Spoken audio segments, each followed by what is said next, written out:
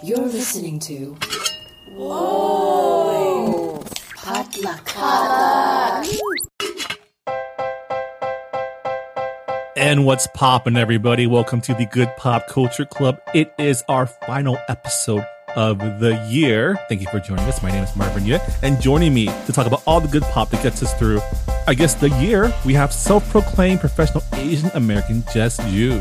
Hello, everybody. I hope everyone gets to take time off and be a professional nothing in the next 2 weeks. Also joining us, professional culture editor Han Win. Hey. That's the voice of a woman defeated. Like Han mentioned before, she is in the throes of end of year best of list, the best time of the year for the journalistic profession. Yeah, it's like not only look forward to and getting content out for the rest of the year and getting it out ahead of time so you can have a vacation of some sort, but also look back at the whole year. So you like remember everything and then evaluate it. So yeah, I just wrote one blurb today. I have several more. I have to also write some intros for stuff. I just did an interview that took way too long. That's gonna take a while to go through and write up. All of this, plus pre-editing about like 20 stories, all has to happen this weekend so I can take next week off. Okay, can I tell you something that I hope will bring you a little joy and laughter in your life? Yes. As we speak about end of year lists, you know, everyone got their Spotify rap list. Yeah. And one of the things that Spotify counts is like, what podcasts? Your top 5 podcasts. Mm-hmm. My boyfriend confessed to me that this podcast is not his number one podcast. What? Like, how rude is that? What like, was his number one? What? It was nothing terrible. It was not like Joe Rogan. It was just like some like video game thing he listened to, and then I think like wait, don't tell me, which I was like, I got defeated by Peter Gross, Havana Nights writer Peter Gross. Oh well, how can you? That's true. I do love Dirty Dancing to Havana Nights, but still, like that hurt. That I feel like like really if hurt. anyone should be begrudgingly listening to this podcast, it should be our significant others, You right? tell him. What does Christine listen to? Oh, hell no. This podcast. She's like, I listen to you talking about. I don't need to do this in my free time. She loves the true crime podcast. That's her thing. So we need to shift cover this more? over into a true crime podcast. We should. Who stole my parking spot? I'm pulling up our Good Pop Culture Club rap to see how many people actually listen to us. Yeah, let's get some stats here. Let's see. Dude, no, only if they're good. Don't show that. How embarrassing! Don't share the bad ones. Yeah, let's not share the lows. We can share the highs. We got our first streams in 4 new countries: Japan, the Philippines, Whoa. Thailand, and India. So What? we got the Asia region down on lock. We're international. Let's Wow. Twist. see. It was actually one person who just travels a lot for work. Hey, Mm-hmm. we have And- 4 fans who listen to our podcast more than any other podcast, and we know for sure none That of them is are not significant my others. boyfriend. No, that is not Or Raymond. my girlfriend. Wow. Okay. Well, thank you. You are now our new booze. Those 4 people. We're in a polycule now. Okay. Oh, nice. Well, none of my family even knows I do a podcast, so it's definitely not them. I mean, we're a small, humble podcast, but we've seen some growth. We've actually gotten a lot of people tuning in, I think, starting from our Squid Game episode. So for those of you who have tuned in over the last year, thank you for listening to our silly little podcast. I guess we should say this once in a while, but if you do enjoy our hot takes and rambling about pop culture, give us a nice rating and review on iTunes or wherever you listen to podcasts. We have 1 review right now, which is kind of lukewarm. So if we could get some more positive reviews, that would be great. Okay. I'll text all my friends, I'll put some ringers in. It's fine. I would also say, like, yes, do all that because the ratings and reviews help. But I think also if you actually want to comment and, like, reply to our Twitter or any of those other feeds with your disagreements, I am totally down for that because, like, this is also criticism and it's purely subjective. And I truly do believe that good conversation and disagreements, is healthy. Yeah. But I feel like we were pretty fair to Cowboy Bebop, but if you feel like it's our fault that show got canceled, please come at me. all I have to say is Netflix doesn't give a fuck about what I Yeah, think. we do not have that much power. If they did, they would not have given me access to certain things after I was negative about one thing. So that's just how it is. Well, I'm glad that you're surviving Listicle season, Han, because we are doing the podcast version of Listicle for this episode. Yay. Like I mentioned, it is the last episode of the Good Pop Culture Club for 2021 because professional Asian American Jess Ju is leaving on vacation starting this weekend. Yeah, I'm going to somewhere very exotic. I'm going to Austria, you know? Get in that like white Christmas. I mean that both like temperature wise and like ethnically. Very excited to experience that. I don't think I've ever had a I mean, I guess I went to like Mammoth or like you know, up in the mountains as a kid, but it's been a while. So though it's been very cold in LA, and I feel like, you know, they say 55 in LA is colder than anywhere else, and I feel that is accurate. You know, the sound you just heard just is everyone living in the northern states and the East Coast rolling their eyes on us. Okay, but they're ready. Okay, they're ready for it. And I feel like, you know, like 55 is too dumb to like break out any heavy coats, even if you have them. But then it's like too cold for a light jacket. It's actually been pretty, like I've been wearing my coat out, you know, over a t-shirt, of course. I also refuse to let my parents turn on the heater because, you know, the first burn of the season where all that dust Oh, we did that a and week ago. smells like shit, and like, you know, I don't want to aggravate my allergies right now, like right before, because it's like a slippery slope to like getting a bunch of other things wrong. So I was like, no, you could turn it on after I leave. Well, I mean, also let's not forget that it also rained today, a very rare occurrence. I can't remember the last time it rained actually in LA. Yeah, this is riveting weather conversation of California weather conversation. We're Sure. only going to talk about two things. We're Californians, okay? LA people. We're going to talk about freeway traffic and the weather when it rains. Like, Yeah. that's it. And right now we're not driving anywhere. So Yeah. Well, that's enough weather talk for this episode. Like I mentioned, it is the end of the year, so it's time for us to determine our best ofs for the year 2021. We're going to go through 4 categories: film, TV, books, and miscellaneous. We're each going to share what we thought was the best pop for each category. Kind of a fun little exercise for us to do before we say goodbye until 2022. So I guess without further ado, should we get started? Yeah, let's go. oh yeah, because we got a lot of ties here. So I guess let's start with our first category, which is TV. Han, what was your best TV pop of 2021? Okay, I had too many, but I did finally land on one that I think kind of rose above the others in my estimation, both for enjoyability, but also for just how good it was. I think that it was well done, well acted, well written, etc. And that is, we've talked about it on the show before, Only Murders in the Building, the Hulu series by Steve Martin and his partner, who I can't remember his name, so sorry, John something, and starring Steve Martin, Martin Short, Selena Gomez as a trio of residents of a New York apartment building who simultaneously investigate a murder and make a podcast. So I think it was just very well done. It was very funny, but it also had some clues. And I started doing a slight rewatch, and I gotta tell you, it holds up because knowing what you know, there are hints, you know, that you wouldn't have caught the first time because you weren't looking for it. And so they're actually funny, these hints that they're giving. So yeah, I think it's very well done. I don't know if they can pick it up for season 2 as far as like, it is renewed, I believe, for season 2, but I just don't know how they can replicate the magic. But so right now I'm very satisfied with that as even a one-off. But I did want to really quickly do a runner-up, which is the 2 native comedies that I very much enjoyed, and that was Rutherford Falls on Peacock, and Reservation Dogs, which is an FX on Hulu series. Both, I think, hilarious in their own different ways. And they started good conversations. There was like some criticisms for each of them, and I think they were fair. But also, since they're both coming back, you know, they can also address them. So that's the other good thing about TV is I think because you have many episodes and also possibly multiple seasons, you can actually evolve. And I've seen a lot of TV shows do that and do it well.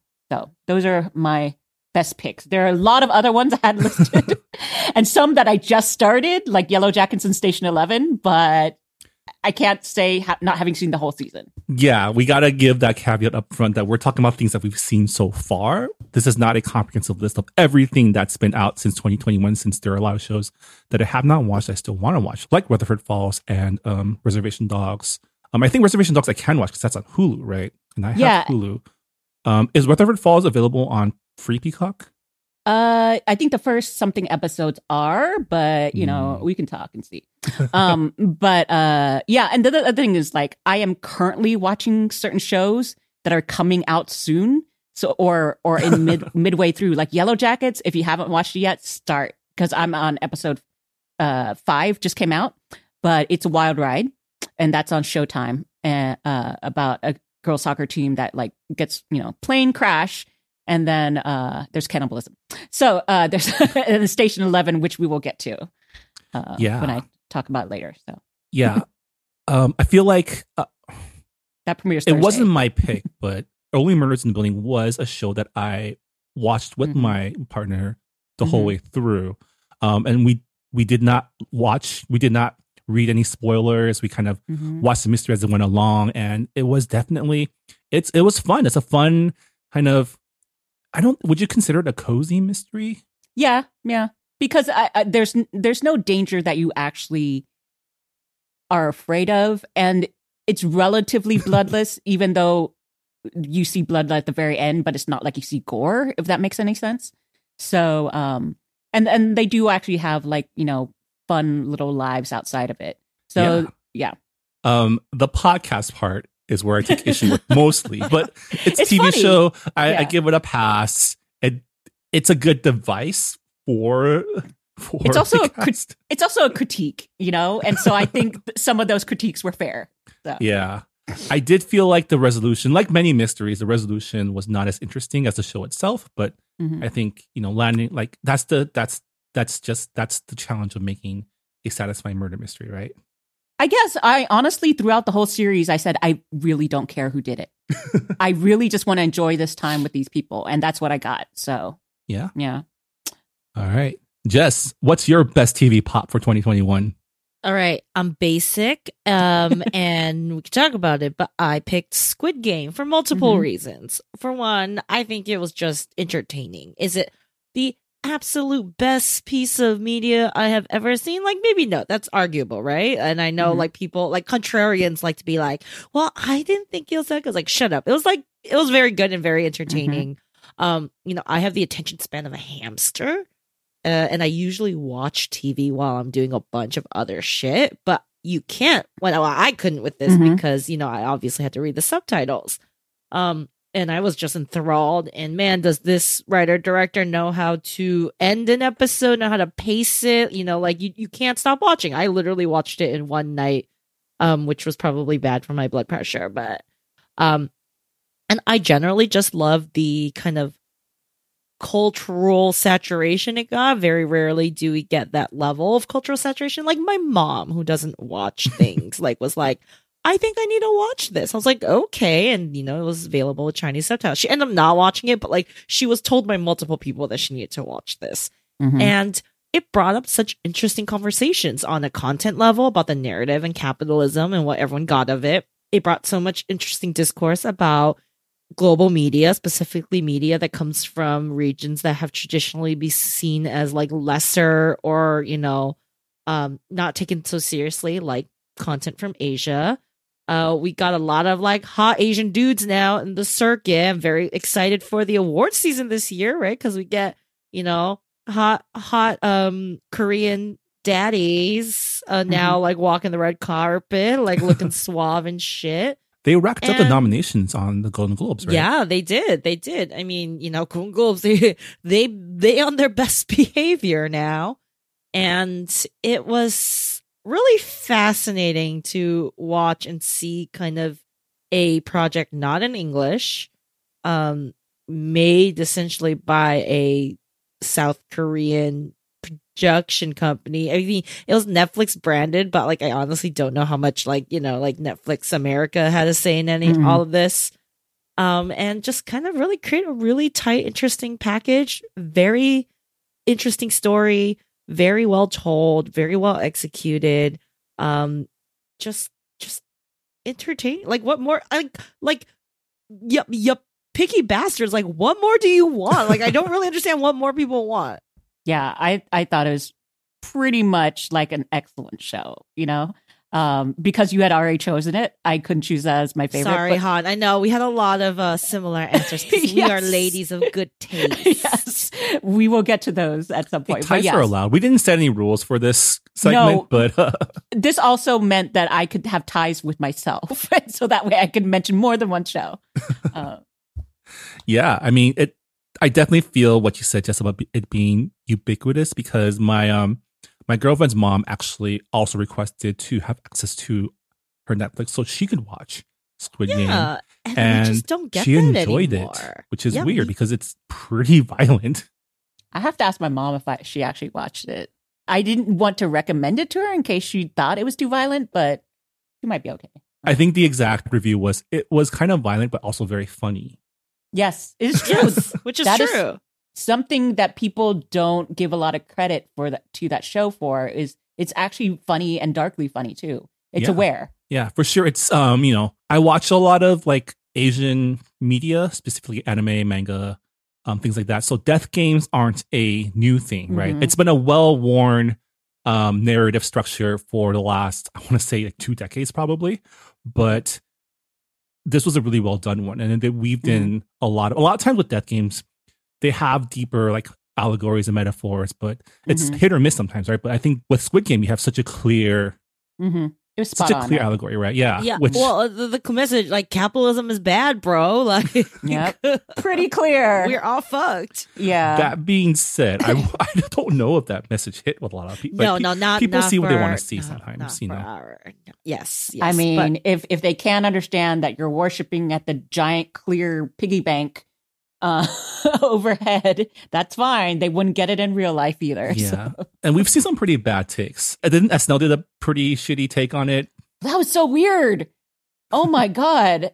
It was well, like here's the thing. Some people liked it. It was like a country western song version of it. I mean, it's fine. At least SNL did not make their characters Asian that weren't Asian. So that's why I was like, it's fine if you want to make it a country western thing. That way you don't have to have anyone be Asian. You know, I'm at peace with it because my experience engaging with the Cowboy Bebop discourse is some people like just we can watch the same thing and come away with 2 completely different takes, and that's okay. I learned my lesson from my oft mentioned screaming match with my friend over whether or not Mad Max Fury Road was good. Your friend's wrong. It's great. Mad Max Fury Road is great. Yes, it's excellent. Charlize, man, a monster. Yeah. All right. I had a hard time picking too because we've watched a lot of really great TV this year. I feel like because we're still in we're still in pandemic conditions, so you know, going out is still scary for some people. I feel like I have been watching a lot of TV, especially for this podcast as well. But when I think about the show that really just like lives rent free in my head, that when it's on, I'm like engaging, I'm reading tweets, I'm reading live reactions, I'm watching reactions, reading analyses. It's gotta be The Expanse, season 5 and season 6, which aired this year. Season 5 aired earlier this year, and season 6 airing right now. Longtime listeners might remember that The Expanse has appeared in many of my What's Poppins this year. It's one of my favorite shows, and I just can't get enough of it. You know, I'm reading the live tweets, I'm watching reactors react to it, I'm reading think pieces, listening to podcasts. And yeah, it's the closest thing right now to prestige sci-fi. It's probably like the spiritual successor to shows like Battlestar Galactica. Quick refresher, The Expanse takes place in a near distant future of our own world. Humanity has colonized the entire solar system, and there are 3 main powers in play. You have Earth, which is under the governance of the UN and has become sort of a socialist welfare state. You have Mars, which is an independent militaristic regime with a chip on his shoulder. And then you have the belt, which is comprised of space stations and colonies in the outer planets beyond the asteroid belt that are governed by either one of the two superpowers or private companies. And its people make up the working class of this universe, extracting and producing the raw materials that are that are extracted back to the inner planets. The writing team of James S.A. Corey do a really good job of kind of taking the current status quo of our world and extrapolating it to imagine what happens if we export that status quo into space. And the main inciting event of all the drama in the series occurs when an alien substance from an ancient alien civilization is discovered and kind of upends the status quo. So the show is currently in its 6th and final season, and it finds the galaxy now, and it finds humanity now at war with each other. The more militant factions of the oppressed people of the belt have risen up and initiated a devastating attack on the inner planets. And now we're kind of seeing the war unfold. So I'd say it's the 6th and final season, but it's kind of in asterisks. The book series that The Expanse is based on just ended its run with 9 books. But this season covers up to the end of the 6th book. So the showrunner, Naren Shankar, who used to work on Star Trek, and the authors that make up James S.A. Corey have been really coy about not specifically saying this is the end of the series as a whole. And, you know, reading up on the news, it seems like it has to do with some of the rights reverting back to the original production company and all this, you know, kind of inside Hollywood shenanigans. So we don't know if there's going to be a continuation of the series or if there's going to be a spinoff. There's a lot of different theories on how the series will continue to cover the last 3 books, including perhaps a trilogy of movies. It does help that between the 6th and 7th book, there is a 30-year time jump. So if there is a good place to kind of put a pause in the series, this is it. And they've been leaving hints here and there throughout the series of the story arc that's going to be in books 7 through 9. So I'm really interested to see how what they're going to do. And I'm sure we'll learn more at the end of this season, which is a shorter season. It's only going to be 6 episodes, which is half of like what the first season was. But they're going to be super dense. And yeah, I'm super excited to finish the series. But the 6th episode is going to be a supersized episode. It is. Like a movie, essentially. Yeah, basically. And also, I from what I've heard, because I haven't checked it out yet, like these 6 episodes are going to be very expensive. So they're going to like put it all out there. Oh, yes. I'm happy for you, Marvin. Go out in a blaze of glory.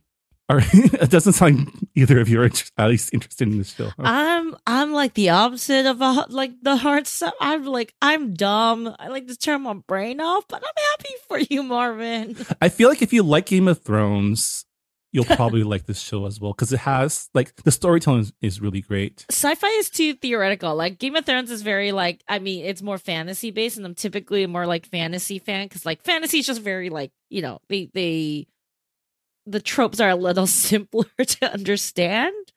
And then also, I mean, there are hot people in The Expanse too, but I started The Expanse and I enjoyed it, but I fell behind, and it's just one of those things that happens in this job is if you fall behind on certain bigger shows, there's no putting it on in the background to catch up. So I'm just behind. That's why I can't really engage with the conversation that much. I did read a few news stories here and there about it, and I read the review that my writer wrote about it. But, you know, obviously there aren't any spoilers in a review. So yeah. So someday. Yeah, it feels like I'm the only one on this podcast that has any affection for this show, but I really recommend it for people who enjoy sci-fi, and this is probably the season to get into it because the show is ending, so you can probably start watching from season 1, and then by the time you get to season 6 it will be done too, so you can binge it all at once. I don't recommend it though because there's a lot of show, but for me it has been a show that has been the most fun to not only watch but engage in, and I really recommend it to anybody really. So yeah. The Expanse is my pick. Runner up for me, which I think you two can probably engage more in, has actually been the MCU TV series, both Loki and WandaVision. Those shows, like The Expanse, have been shows that I've engaged with, watching people watch it, watching people engage with it, people pulling it apart. And I've been on record on this show saying that I really love the weird side, like the metaphysical side of the MCU. And I love that WandaVision deals with reality warping and Loki deals with like timelines, right? Timey-wimey, Jeremy Bearimy timeline shit is kind of, I love it. And I think Say what you will about how those series ended. The ride itself was a lot of fun. Yeah, I think a lot of these MCU shows are still trying to figure out how to stick the landing when they don't have the big major like explosion-y, third act in a movie to deal with. But I do agree. I think still WandaVision is the best of them, the MCU shows. And I think that also that they fully engaged with it being a TV series, which I very much enjoyed because I think like Falcon and Winter Soldier was like a really long movie cut up. So I appreciated all the artistry and the thought that actually went into it. And the fact that it was about trauma. It felt like it could engage in something that a movie would not have. But man, they really shot themselves in the foot because they did it. It was like such an interesting take. It was so new. It felt so like, just different. And then they like kind of went back to just like the standard Marvel thing. Yeah, I feel like Loki did their final episode a little better. They didn't have that final big fight, which I appreciated. I am enjoying Hawkeye right now. Not as much as the Loki and WandaVision, but for a Christmas-themed adventure caper, I'm actually enjoying a lot more than the Falcon and Winter Soldier. Yeah, because they are treating it like a TV show, with discrete elements of each episode. And so I'm totally enjoying it. It's not MCU as you can possibly get, because it literally is like a Hallmark movie.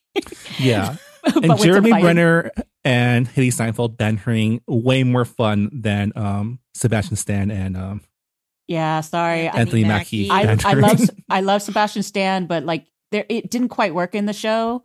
So yeah, I agree. Also, Haley Steinfeld is, I think, what makes the banter work.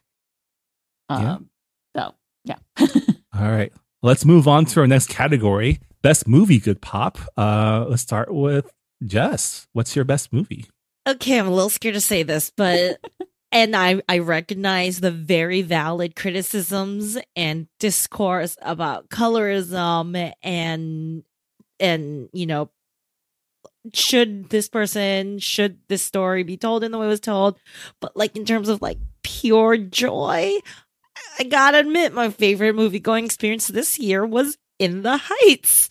It was the first movie I watched in the theater in over a year. I very deliberately chose not to watch early screeners or anything like that to get the full experience. And I watched it like by myself on like a random weekday. And my heart was so full and I left that theater singing. I made my parents go watch it with me the next day. And then I like put it on consistently, like on HBO Max, because it was out on HBO Max. It is, I bitch a lot about movie musicals and how like Tom Hooper must be stopped and Rob Marshall must be stopped. Yeah. And this was like the antidote of everything that I have been disliking about movie musicals in the last few years, in the last decade, really since Rob Marshall makes Chicago. And people were like, yeah, that's how we should do it. It's like, absolutely not. John Chu is a master at shooting movement and dance, not surprising given his background with Step Up 2 and the Justin Bieber movie. Introduced me to a lot of attractive people. Leslie, I forgot her name. Grace? But Leslie Grace and, the actor who played Benny. And, I know TikTok and we're collectively mad at Anthony Ramos right now, but he was like fucking hot in that movie. Yeah. And, Jimmy Smith singing, like, it was beautiful, and it had just the right amount of kind of, fantasy that I like in musicals that recalls like golden age musicals, like dancing on the sidewalk and, the pool bursting out and those Busby Berkeley shots, but in a modern, way. So I had a good time. Again, very valid criticisms about the casting and about how all that went down and the responses, but please don't cancel me. Not to derail this conversation, but I know you two watched an advanced screening of West Side Story last week, it's out right now too, right? It is out. Yes. And that's why comparatively, it's also a hot take because so many critics are all in on West Side Story. They're so horny for West Side they Story. Are I'm like, super why? Horny for it.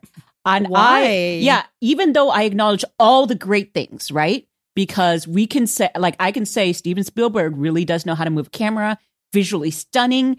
The most of the cast is excellent. newcomer Rachel Ziegler is actually amazing. Costuming, all the production elements, great, but a couple really big buts. You got when your lead is not as strong as everyone else, and this is just keeping it purely in the world of the movie, it fails. And I just think about the magic that Anthony Ramos brought to In the Heights, the charisma, I totally understand why someone would be gaga over him. And then you look at West Side Story, which is also my other issue, is that it's a Romeo and Juliet story. Which is like a hard sell in this day and age. It totally is. It's a hard sell. Yeah. And so their lead is supposed to be the romantic lead, and I could not see it. The singing was just nice at best, like he's better than I am, but I don't think I'm a good singer. So like they're like, just purely from an artistic point of view, I had issues with the lead there. And then of course, if you factor in other things, then that might really disturb the experience. So, and, I mean, technically beautiful. Mm-hmm. I think it had no heart behind any of that. Yeah, so, I agree. And with the exception of the sharks. Yes, the sharks. And here's the thing, like, it's like speaking of like who gets to tell the story, like this is like the most like extreme example. Like it's a whole creative team, a bunch of white people. Yeah, like that is like if someone decided to remount like a $100 million version of fucking like Miss Saigon for the screen today, and you're like, why the fuck would you do that? Yeah, why the fuck would you do that? Isn't that just the story of West Side Story though? No, well, yes and no, because we do spend more time with the white gang, the Jets. We and so there are certain biases that they did not interrogate in having a white production team. Right? Oh no, I meant like, isn't that just how West Side Story has been as a production? It doesn't matter, right? Because supposedly this is the one that is like fixes everything, right? Because like the one thing I have to say was great was so much Spanish spoken, no subtitling. So which is not helpful to the audience that you're trying to make the point to. I thought it was fine. Yes. It was just interesting because like as much as I like the setting, the 50s, there are big issues that I think people falling in love with all the rest of it want to gloss over. I just found with a few scenes, like there's just no joy. There's no joy. I mean, I there's remember no joy feeling behind that. the musical. Yeah, I mean, I remember feeling that when they played both the trailers of In the Heights and West Side Story during the Super Bowl this year. Creepy.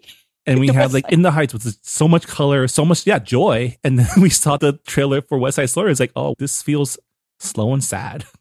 I mean, it is a tragedy, let's remind ourselves, but there are joyful numbers leading up to the actual tragedy itself. So it's also really hard to, even though, like, I kind of resent that movie, and you can cut this out because it's just like now we're just critiquing West Side Story, but like I very much resent being forced to spend time and asked to sympathize with a bunch of like racist gang members who end up being would-be rapists. Yeah. Oh, that especially. I was just like, right? I really was expecting them to possibly change the scene to make it like. On one hand, I was like, I guess they shouldn't change it because it's realistic. But on the other hand, I'm just like, really? Like, do I need to see this? Yeah. And then the original is much more stylized, right? So I'm just like, yeah, I mean, that's the thing. It's just like, why are we humanizing these like a-holes? Yeah. Like, so it's very clear to me who's the a-hole in this situation. Why do you keep making me spend time with these little shitheads? Yeah. And it's all like, again, the whole Romeo and Juliet thing is like, other people have died. Why is it this person dying that you care about all of a sudden and like honoring? Like it didn't make any sense. So yeah. Anyway, moving on. Yes, but Han, what was I think this was also a potential tie we had. Yeah. So.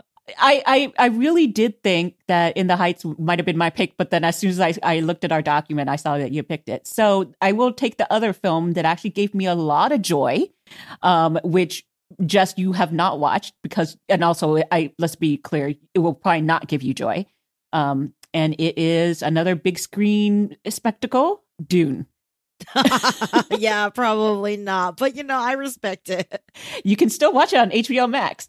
You can. So- It's out. Yeah. It's not available until it comes out on home video now. Oh, that's right. Did they take it off? They took it for a off bit? because Okay. this month is The Matrix. Gotcha. So it'll come back, at some point. But Dune, I very much enjoyed. I think I mentioned this as a what's poppin' at some point. How do I say it? Like, besides the fact that it has a great cast, Timothy Chalamet, I gotta say, I love a twink sometimes. With good hair, this is acknowledging all the problems of having a white savior narrative. And colonization taking over spice and ecology and all these types of things. But these are critiques that were in the original books. And I think that they are also trying to bring that to the screen. But we also have Jason Momoa, Oscar Isaac. Oh, yeah. I mean, Yeah. Oscar Isaac with Yeah. the beard. Yeah. Yes. At some point, he's also naked, but it's not a sexy scene. And anyway, so I just think it was just impressive because Frank Herbert's novel is sprawling. And even though a lot of people haven't acknowledged that this is just the first half of a story, and we, yes, did learn that it will, continue. What a So- letdown after 3 hours of watching the film that is not even halfway through the story, right? I actually didn't feel let down because I was nervous. Like, by the time I was looking at my watch, I'm like, how are they going to wrap this up? And fortunately for me, I was just like, oh, they're not going to wrap it up in some dumb way. So They're I just was not actually, going to wrap it up at all. yeah. So I was actually excited. Kind of like, yes, it's annoying, that they sort of cut it off, but I was excited because the promise of entering that world again, and hopefully them doing justice to the second half of that story, would be just as enjoyable. Also, Zendaya didn't get a whole lot to do. She was mainly more in dream sequence until she came in later. But even when she came in later, she was great. I think they just worked in all of the weirdness of Dune in such a way that made sense because I have an affection for the David Lynch even weirder version. And, but also I don't know if I ever understood it. So like I watched it several times in college because I had a friend who really loved it. And so I think eventually I kind of understood what was going on, but not to the extent that I felt like this version kind of made me really get it. I mean, for one thing, it's not made by David Lynch, so Right. And I'm a fan of David Lynch as far as like what he can do with film and all that type of stuff. And also, I have to say his Dune is probably more understandable than Twin Peaks. So, and these are all caveats because I actually enjoy David Lynch. But this one's very good. And I found it very enjoyable. I look forward to whenever it gets back on streaming so I can rewatch it before part 2 comes out. But yeah, so that's my thing. And so I agree when it comes to sci-fi, sometimes the world building is the joy in itself before you get into the meaty part. And so, I will, let's say, jump into The Expanse whenever I have some time to yeah, I downtime. feel like if you enjoy Dune, you'll like The Expanse. So Yeah. I don't know why. Well, So I feel like you should I feel like when you have time to get back into it, I feel like you'll appreciate what that show has to offer. It's just the time you have to invest. Like I haven't ever gotten to The Wire because I know that you can't half-ass The Wire, right? So that's kind of what it is. The meatier the show is that I'm intending to watch. You have to be like mentally in a good space and have enough time to devote to it. Yeah. Otherwise, I just watch a lot of like crappy like sitcoms and stuff. So Yeah. but We'll anyway, talk so about these that's guilty pleasures down the yeah. line. So that was mine. Although I had a few runners up, and those would be. I think they might be on your list, Steven, also. Well, so my list is weird because I was thinking about how to define the best pop in movies of the year. And do I rank them in terms of films that made me think, films that made me smile, just films I had a good time in, right? Because I feel like, especially in this day and age, going to watch a movie it takes a lot, right? Especially for those of us who are still trying to, keep safe. Movie theaters, it's like on and off, right? Depending on how things are going. So I guess for me, I was thinking about films where I had the most fun watching. And this year, there were a few films that, actually did get to see in the theater. F9, which I watched with you too at a special screening, thanks to Han. That already made it the best movie ever Yeah. this year. That's great. Jess and I watched The Green Knight at the Alamo Draft House, which is my first experience there. I enjoyed it. Jess did not. Han also enjoyed it. And I saw it at the Alamo Draft House. So maybe we even sat in the same seats at some point. Yeah. Jess and I also watched The Jungle Cruise at the That Alamo was a good Theater, time. which That was was a a good better time. time. And I watched both Shang-Chi and The Eternals in the theater as well. Mhm. So if we're talking about good pop personally, having fun, those are the 5 films in the running. But I think for me, in terms of just pure enjoyment around people, it's gotta be F9 in my Yes. book. Because I mean, magnets are undeniable. yeah, I mean, the film is dumb as fuck. I mean, it's the stupidest film probably in the entire series because of all the ridiculous things that goes in, right? Just called it. They went to space, right? Mhm. Spoiler alert. She called it. She Yeah. really did. At least, I mean, look, if you haven't watched it yet, you can look forward to that part. But a film that puts Tyrese and Ludacris in space, it's at worst, it's good dumb fun, right? Yeah. And personally, I love the magnets the best because the low tech aspect of that with everything else that was going on, just great. I mean, John Cena was a great addition to the cast. I think his energy matches the ridiculousness needed for his character to work as a former mechanic turned super spy, brother of Vin Diesel's Dom, right? I just sometimes think about John Cena ziplining across. It's so good. What city were they in? And then I just giggle. I think to it was myself. London, right? or like Edinburgh, something like. I just like that image just pops up in my head occasionally, and I just have a little giggle to myself. Like, because he like just great. keeps on ziplining. That's the thing. It's like the first time you're like, what is that? And then all of a sudden he just keeps on doing it. It's like, oh my God, it's so great. So great. In your dreams. really is. Yeah. So I think F9 is kind of emblematic of what good pop means, right? It's just pop culture that makes us feel good. It was fun to watch it with you two. It's always fun to watch movies with Jess because her emotions are just on her sleeve, right? I have a lot of feelings. Okay. She's either hooting, hollering, or falling asleep. And We're well with both F9 and West Side Story, we were hitting each other definitely. So I mean, I did utter "come on" a few times, Yeah. or like really. the whole eye rollingness of West Side Story. Sorry, not to bring it back there, but yes, F9 was pure joy. yeah, so I guess that would do it. F9 is my best movie pop of 2021. Runners up are, I guess, the other movies I saw in the theater: Green Knight, Jungle Cruise, Shang-Chi, and the I will Eternals. give props, special mention to Jungle Cruise as someone who watches a lot of movies Mhm. and thinks about writing and story structure a lot. This is legitimately the one movie that fucking pulled off a twist surprise I did not see Mhm. coming at all. It was wild. So I think I audibly also shouted. I was like, what? And it's Jungle Cruise. Like, how can you do that? It's so unexpected that would happen. Yeah. All Good right. on you. Moving on to our third category, which is best book pop of 2021. Let's start with Han. What's All your right. pick? So these are actually not 2021 books because although I did read some of them, and probably if I were going to pick one that was published this year, it would probably be Helen Huang's new one. Because as I mentioned earlier, it was kind of devastating, but it was like perfectly encapsulated sort of the traumas of the last year because she was writing it during that time and had to delay the publication so she could get it right. And also had personal issues going on in her life. But of the ones that I really just totally got enraptured by are older books, and they're both sci-fi in a way. Station 11, Emily St. John Mandel. I did not know I would like it because if you are not aware, it is about a massive pandemic that takes over the world and kills about 90% or so of the world.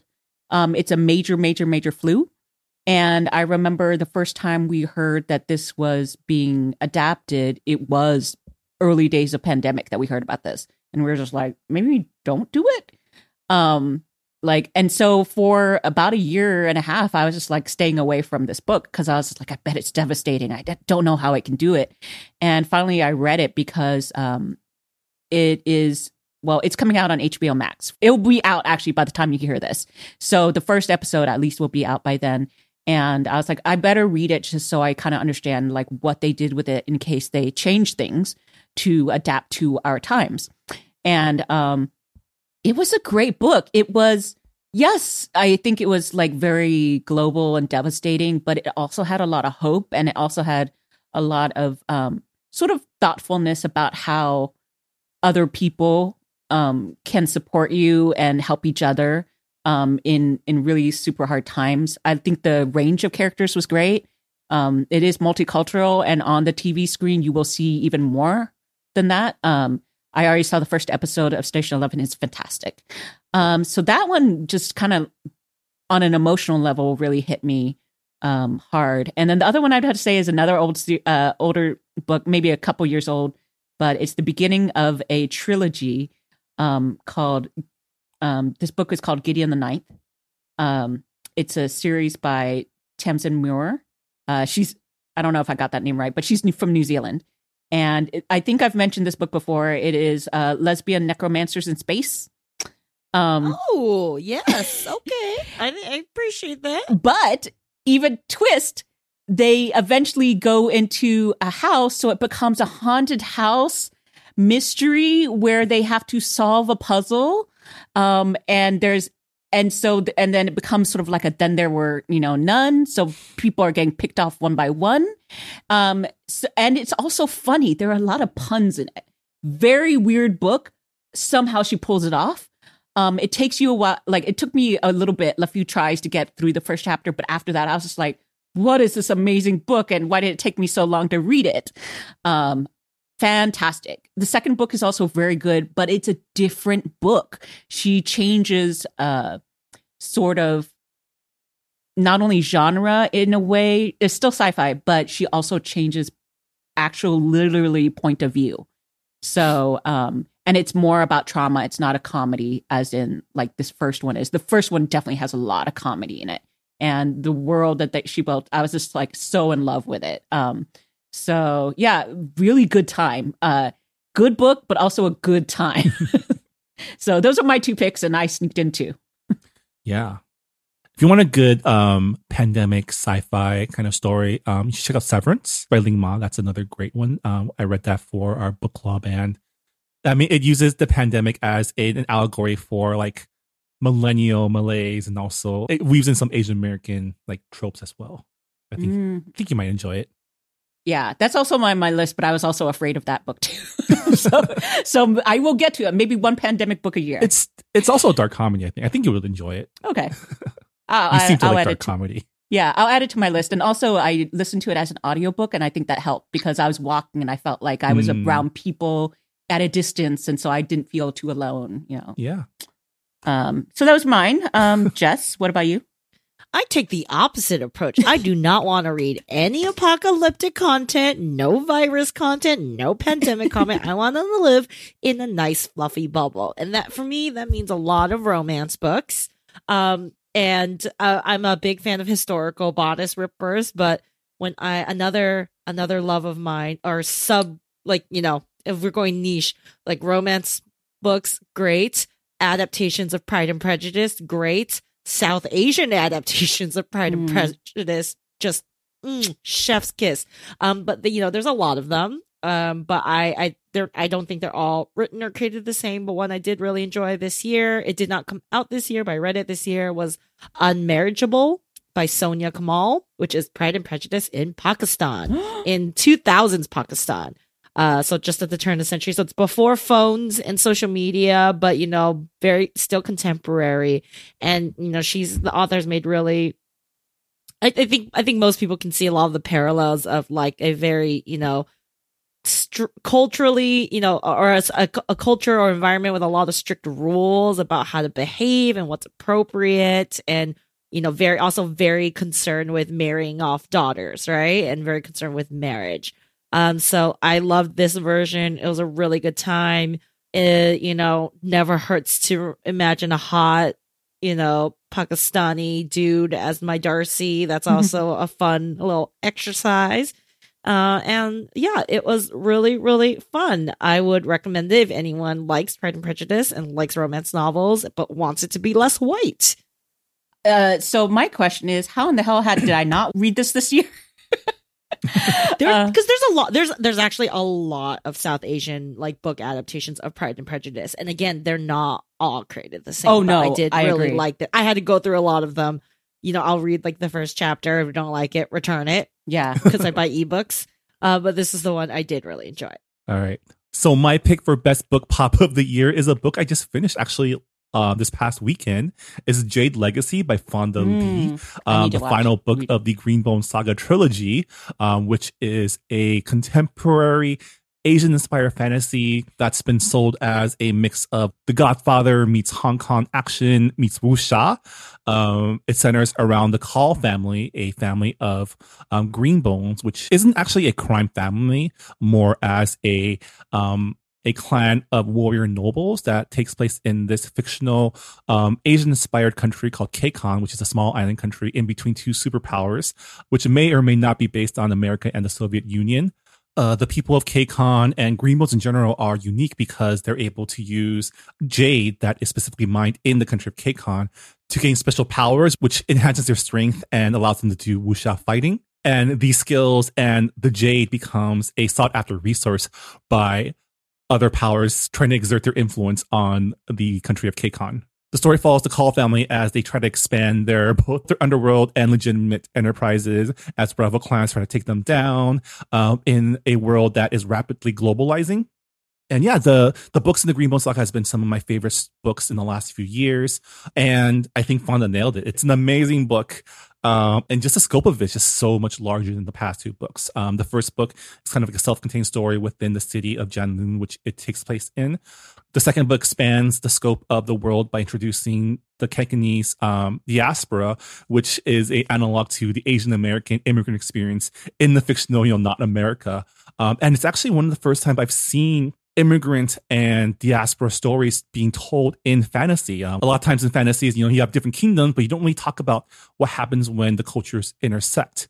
And Fonda, as an Asian Canadian, does a really great job of exploring those issues of being in a new country where the laws and your cultural values don't necessarily mix up, and you're kind of a perpetual outsider. The third book, Jade Legacy, expands the world even further, taking place throughout 30 years. And it becomes like an intergenerational story where our main characters, as they get older, start thinking about what they're leaving behind to the next generation. The book is over 700 pages, and I just breezed through it. It's so good. I feel like Marvin can be sold on two things. Like if you need Jade to power shit, and if like someone's gonna, if there's a possibility like you're just gonna like off a kid, like he is there. He is there. Well, I will add this to my TBR list, and I will probably get to this before The Expanse. Yeah. Well, Han, I think you'll enjoy it too because Fonda, she is a martial artist herself, so she writes the fight scenes really, really well. And there's a lot of really great fight scenes. I mean, I appreciate a really good fight scene with actual like knowledge of fighting that you can usually tell, but also and it does sound like this would be it because overall the whole series sounds great, is with fight scenes that also help move the character and story along. So I look forward to that. And it's just something really cool that we live in an age now where, in the past 5 years, like the first book came out 4 years ago, and it came out at a time when Asian-inspired fantasy were still few and far between.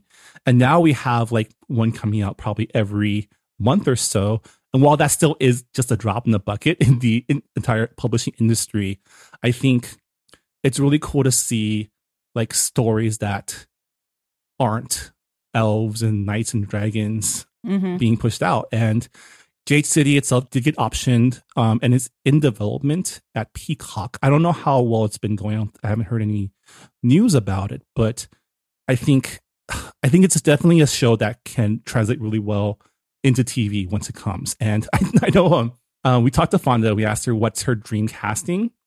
Mm. And the thing is, there's a character in the first book named Lon, and she thinks it'd be really cool for Daniel Henney to play multiple fantasy characters named Lon. Yes. That's very good because he is Lon in Wheel of Time. Yeah. So I support that. I know in the first book there is Lon Butt, so I don't know. Get us the Henny Butt one more time, right? Get us the Henny Butt. Any reason to give that? Wait, actually, it's the Henny Heine. That's great. Perfect. Yes, absolutely. So yeah, definitely Jade Legacy. Probably my top choice. If you've read the first two books, then you already know.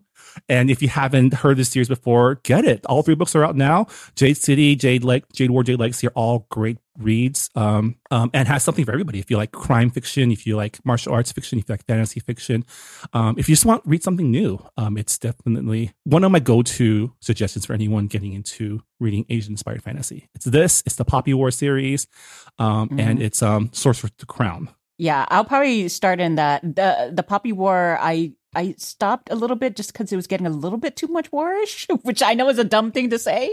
But I was like, it gave me all the things I like, which is like young kids learning and going to school.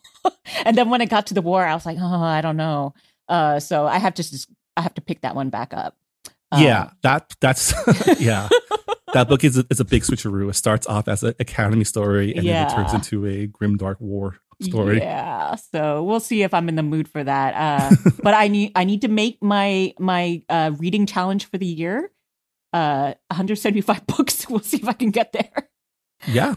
All right. Our last category of the episode is miscellaneous / guilty pleasure. Good Pop. You know, the stuff you like despite yourself that you don't really have to think too hard about. So yeah, let's get started. Han, what's your guilty pleasure?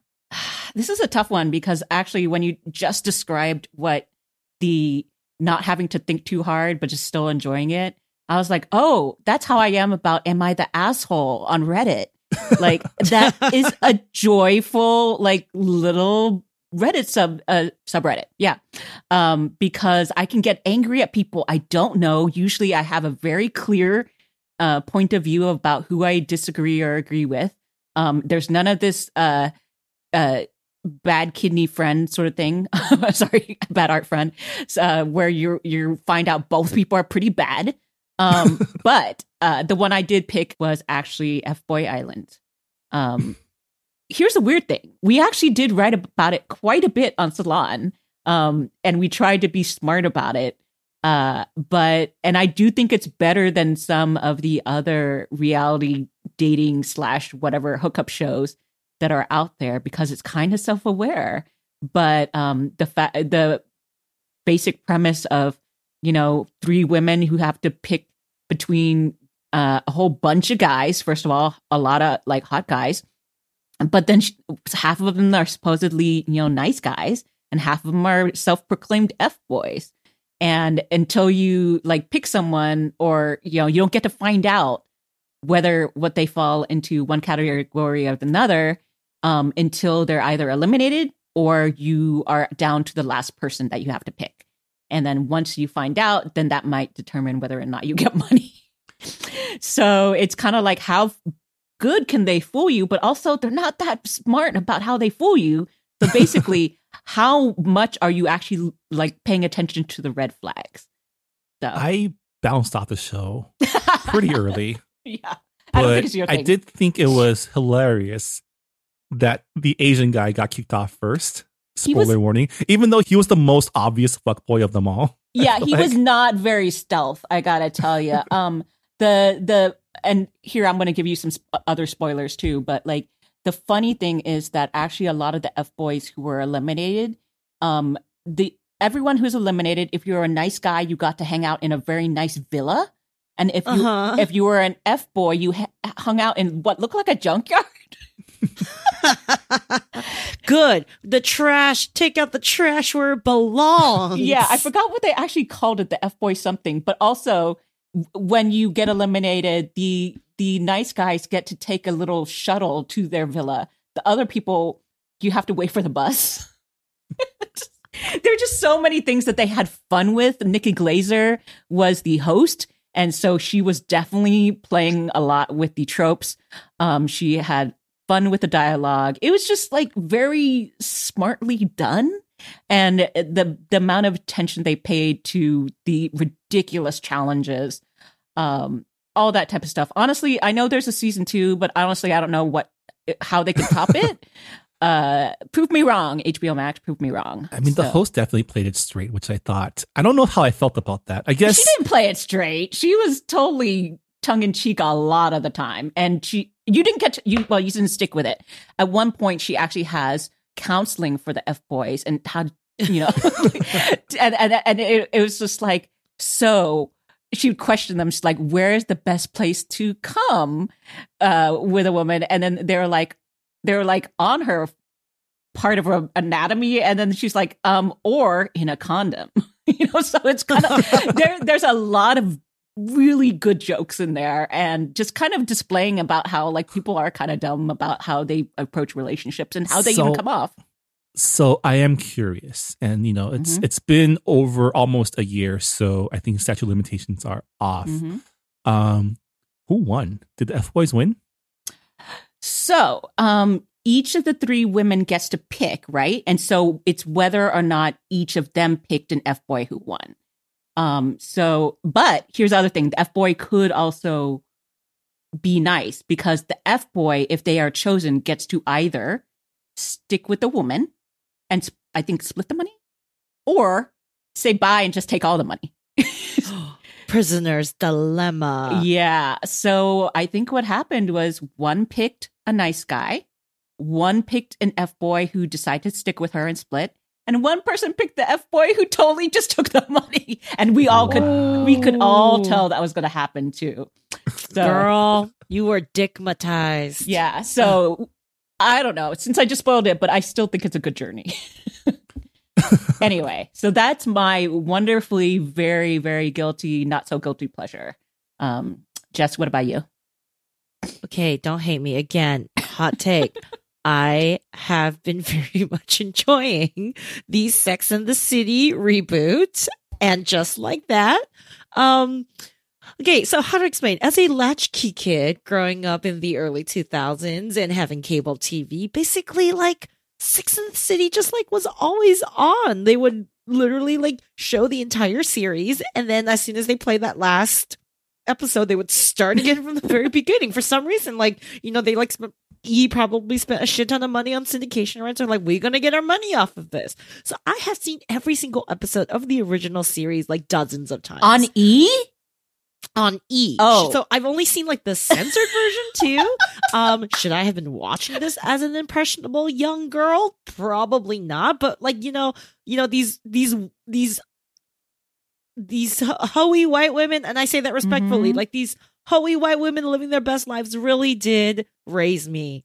And I wanted that sex, like many young millennial girls. I wanted to grow up and have that Sex and the City life. And I definitely had a phase where I had that Sex and the City life. And then you also realize, man, they were fucking prudes and very judgmental. But, you still love them because they're like your weird aunties. So it's really nice to see the weird aunties. Do I agree with every choice they've made to the character? No. Did I cry when that first episode ended? Also, no, but I was sad and deeply affected because I was like, wow, they really did that. And that was a braver choice than most shows do. Definitely a braver choice than any decision in the Star Wars series. So I'm having a good time revisiting these people. It's really interesting to see how these characters have developed in the last 15, 20 years. It's a different phase of their life. They're in their 50s now. Yeah. And yeah, it's just like a comfort watch. It's like a blanket. And, they're still kind of cringy. And the fashion's not as fun because Patricia Fields did not come back for this series. She was the original costume designer, also did Devil Wears Prada. But, don't like how they handled the whole Samantha thing in the show because, if you know anything about Samantha's character, she wouldn't, that is not how it would have gone down. But we all kind of know, like, collectively, like, Carrie's the worst, but it's also really fun to watch. So I am really enjoying And Just Like That. Well, Marvin, have you watched any of the Sex and the City? I have no connection to Sex and the City. I know that it's a very important piece of culture for many people, my partner included, but I have no idea who these characters are. I know one of the dudes was the dad from To All the Boys I Loved You For. Yes. Yes. Oh my God. That's how you know him. You don't know him as Aiden the Carpenter, but as the dad from. Yeah. Well, yeah. I only know of that because when I was watching with my girlfriend, she went Aiden when he showed up. Aiden. Yeah, exactly. Aiden. So my confession is that I've literally maybe seen 2 episodes of Sex and the City, and I hated it. But having That's valid. Yeah, but having been older, and also I was just like, why is everybody worshiping this TV show? Also, it was at the time I didn't actually have cable. So I was watching a lot of broadcast and recording with 4 VCRs. So just dating myself right there. In order to get everything, watch everything. So, but I do know, of course, having been in this business, I know who all the characters are. I know a lot of the arcs. I know a lot of the big plot points, like breaking up with someone via Post-it, all that type of stuff. So I've actually been enjoying all of the discourse around and just like that and the big event that happened. And I have literally still never watched it. And I still haven't watched the Peloton commercial that's related to it or any of those things. But have I been reading Twitter and like headlines and things like that? Yes. And eating it up. So I kind of understand. Also, I would just say, Darren Star, who originally created it, he also did Emily in Paris. And that's also a show that I hate watch. So so maybe there's similarities. I mean, I'm happy for you, Jess. I'm happy for everyone who is, Thank you. I mean, continuations of quote unquote classic series is now the newest fountain in which TV companies are now filling up their lineups. And I'm glad to hear that it's working for you guys because, it's not always a home run, right? No. I think Gossip Girl, I still haven't really gotten into the new series. Dexter continued and I watched the first 2 episodes only. Not to say that they're necessarily bad. It's just they didn't recapture any of the things that I kind of liked about it. So we'll see, but I do understand returning to IP. Some things work, some things don't. So it seems like, and just like that has enough of a buzz, even if people hate it, they are hate watching it or watching it with full caveats in mind. So yeah, enjoy the success, HBO Max. So Marvin, what is actually bringing you joy for this? I don't know, pleasure. Yeah, so I'm on record for still have never watched episode 3 or episode 9 of Star Wars, but I have been dipping my toe back into the Star Wars universe. This year, I managed to watch a ton of Clone Wars, the animated series, The Bad Batch, and all of The Mandalorian, because my dad was home and I needed to show him something. He's a big Boba Fett fan, so The Mandalorian is the closest thing to watching Boba Fett until season 2 when Boba Fett actually appears again. Or the Book of Boba Fett that's coming out in the end of the year. That's true, but my dad's only in the country a couple months a year, okay. So I have to wait until he comes back next year to show him the Book of Boba Fett. I am excited because more me knowing, always good. Yeah. But I'm finding myself still enjoying this world that I was obsessed with as a youth. Like middle school and high school, I was really into Star Wars everything. Read a lot of expanded universe books that are now non-canon anymore. Watched the first 2 prequel episodes, got disappointed, never watched the 3rd one. Happy that both Ewan McGregor and Hayden Christensen are coming back for the Obi-Wan Kenobi series. I know, Jess, you're very excited about that, aren't you? I can't form words to understand how excited for multiple reasons, but to spend time with, I literally don't know what my body's gonna do when I see Hayden Christensen as Darth Vader again, or I don't know how fucked up he's gonna be in terms of lava scarring, but I am so excited. I'm so excited. Yeah. And and also watched the Star Wars Visions a couple of weeks ago, which is the That's cool. Japanese anime takes on the Star Wars universe. And I think I'm enjoying, much like the mainline series, I'm enjoying what happens when you give other people the keys to do Star Wars stories. And the person in charge of the TV series and the Clone Wars, Dave Filoni, obviously is also a fan of the work. And it really shows. I think there's just something said about Star Wars being made by people who are actually interested in telling Star Wars stories and not kind of rehashing the same thing over and over again. That really, I think I'm still finding the fun in the world, even though in terms of sci-fi, Star Wars is probably as basic as it gets in terms of, black and white morality. But I think, both the Clone Wars series, Visions, like the better shorts from Visions and like the Bad Batch really kind of dive into the gray of the Star Wars universe. And I think when you deal with that, that's where I'm finding the most enjoyment. Yeah, I think in similar ways, also, they're the same company.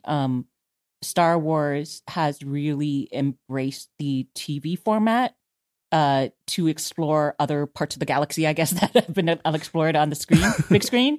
But also, like you said, like more of the nuance of morality and ethics and just other storytelling, other characters, not just Jedis. I'm excited. I'm always excited I'm like, especially the Clone Wars too. Like, I think the strongest episodes are the ones that don't have anything to do with Anakin and Obi-Wan are the most interesting. I don't know. Maybe because when there's Skywalkers involved, things are always kind of too loaded. Yeah. Mhm. Yeah. I mean, it's also, I agree. So yeah, but just curious, what do you feel about Sabine Wren and the latest? I feel like that was like a missed opportunity just to like cast Tia Serko, the casting. who I love, right? Because Sabine Yeah. Wren was a character in Star Wars Rebels, who is a Mandalorian. And I get that they wanted to cast closer to how she was portrayed in this show, but the voice of Sabine Wren was Tia Serkar, who we know as a great actress. She's so talented. She is so talented. And I feel like she just hasn't been able to get like a role that's really, hey, she was like supposed to be on the Zach Braff show. That didn't go. She's so funny. She was great in The Good Place. So good on The Good Place. Just like she's also good in the Lifetime rom-coms that she's in. She's just great. I love her so much. And honestly, just give her a purple wig. Or whatever color wig you want to give her. Like, I don't care what else. Like, she would still embody Sabine. So, like, I was just kind of like, And she's supposed to play an older version of Sabine too. So, I mean, yeah. I feel like that's definitely a missed opportunity. That was the first thing I thought of too when I saw the casting. It was like, why not just cast Tia Serkar? The only thing I don't know what happened behind the scenes, because I was like, well, what if she was busy? Or like maybe that was just wishful thinking. Like maybe she was doing something else. Yeah. Anyway, we love you, Tia. But yeah, I do want to make note that I am finding myself enjoying the Clone Wars series. I never started it because it always seemed like a kids show. And granted, the first 2 seasons are more kids show-esque because those were the ones that were aired on Cartoon Network. But I am enjoying the way that they're portraying the Civil War and the prequels. And I think the writers really know what they're doing. It's hilarious to see their portrayal of Anakin Skywalker as someone who is obviously slowly walking down the path to proto-fascism. Yeah, it's not a good look, okay? I know, it's not a good look. But he was like very, the Jedi should have done better. Now you're making me sound like a fascist apologist, that's the thing. Marvin. I think the show understands more than the prequels did, or at least the prequels showed, that the Jedi Order was very flawed and very arrogant. And it's as much their fault Anakin fell to the dark side as Palpatine. You also like fucking tell me it's like, yeah, you're the chosen one. We're gonna liberate you. Nah, your mom has to stay a fucking slave. Like that would fucking make me go crazy too. Like what the fuck? Sorry, I have a lot of feelings about. I mean, I think this. the other reason why I think by the near the end of it, it became something slightly more, I don't know, nuanced and sort of interesting was because it went to Netflix. With Netflix, took a season, and then after that ended, then Disney Plus was like, well, we're also going to give it a 7th season. And so, yeah, I think the streaming definitely changed the game when it came to the storytelling there. Yeah, but I guess I'm still am a Star Wars fan. I just, there's still some. Eventually, I will watch episode 9 and episode 3. One of these days. I just feel like it's like to be a Star Wars fan is like to be a little bit of like a masochist, because you're just like, like it's just gonna hurt you. It's just gonna hurt you. I watched 10 episodes of Cowboy Bebop. Nothing nothing touches that pain. That's valid. I am excited for what's to come. The Obi-Wan Kenobi looks really good. Andor looks like it's gonna be really good. Oh, that one awesome. My body is not ready for. I think they've I think they've hit the jackpot and like, okay, we need to make stories about the darker side of like the rebellion and Star Wars, but And also put, like, the featuring most hot attractive people you can find and like make them all. Oh, God, I love a project. You know, I mean, that's kind of how Star Wars has always been, right? Like Hayden Christensen in the prequels. I mean, Harrison Ford and Mark Hamill. I don't know if Mark Hamill was considered like hotness, but Harrison Ford definitely was like a sex symbol because of Star Wars, right? He had the rascally rogue thing going on, and I think that sort of set him apart from the kind of the farm boy appeal of Mark Hamill that people liked, which I never really got, but I definitely understood Han Solo. So Yeah. yes, we all viscerally understand Han Solo. I mean, Star Wars still a thing, and you know, not bad. yeah, So it's my guilty pleasure. that's good. I think of those many universe TV shows, I will probably just pick up Visions first because those are one-offs. Yeah. Visions. I think half the shorts are really good. The other half are okay. The other half are about Jedi. Well, they're all about Jedi, Ugh, so that's the problem. No, not into the Yeah, Jedis as much. I'm not. Sorry, but I'll watch them. it's like, yeah, when you have like superpower cell things, like, yeah, you gotta go fucking do something with that. Mhm. All right. And with that, I guess that's a wrap for our 2021 Best of Recap for the Good Pop Culture Club. Jess Han, thank you for hanging with us for the year of 2021 and sharing your blazing hot pop culture hot takes. I guess if people want to find out more of your thoughts, where can they go? My trash takes are on Twitter at Just You Tweets. And I am at Anonymous. You can find me on Twitter at Marvin Yue. You can find our show at Good Pop Club. As always, please engage with us on social media. And like we mentioned at the top of the show, if you do enjoy our podcast, please give us a rating review on iTunes or wherever you listen to your podcasts. We are a proud member of the Potluck Podcast Collective, a collective of Asian American hosted podcasts. You can find out more about the collective and our fellow member podcasts by going to the website podcastpotluck.com. And yeah. That's it for 2021. We're going to take a few weeks break while Jess is enjoying her Christmas markets out in Europe. Jess, have a great vacation. Thanks, y'all. I will live vicariously through you through social media. Yeah, looking forward to watching you as on your quest to find that constitution in that, was it an acorn? Acorn, yes, which Han did, in fact, procure for me. So thank you for making that happen. Yeah. I'm so excited. In the meantime, I will probably order a holiday feast for many people just for me. That's how I will spend my holiday. And happy holidays, happy new year to all of our listeners, and we'll see you in 2022. Bye. Have a happy new Bye, everyone. year. Bye.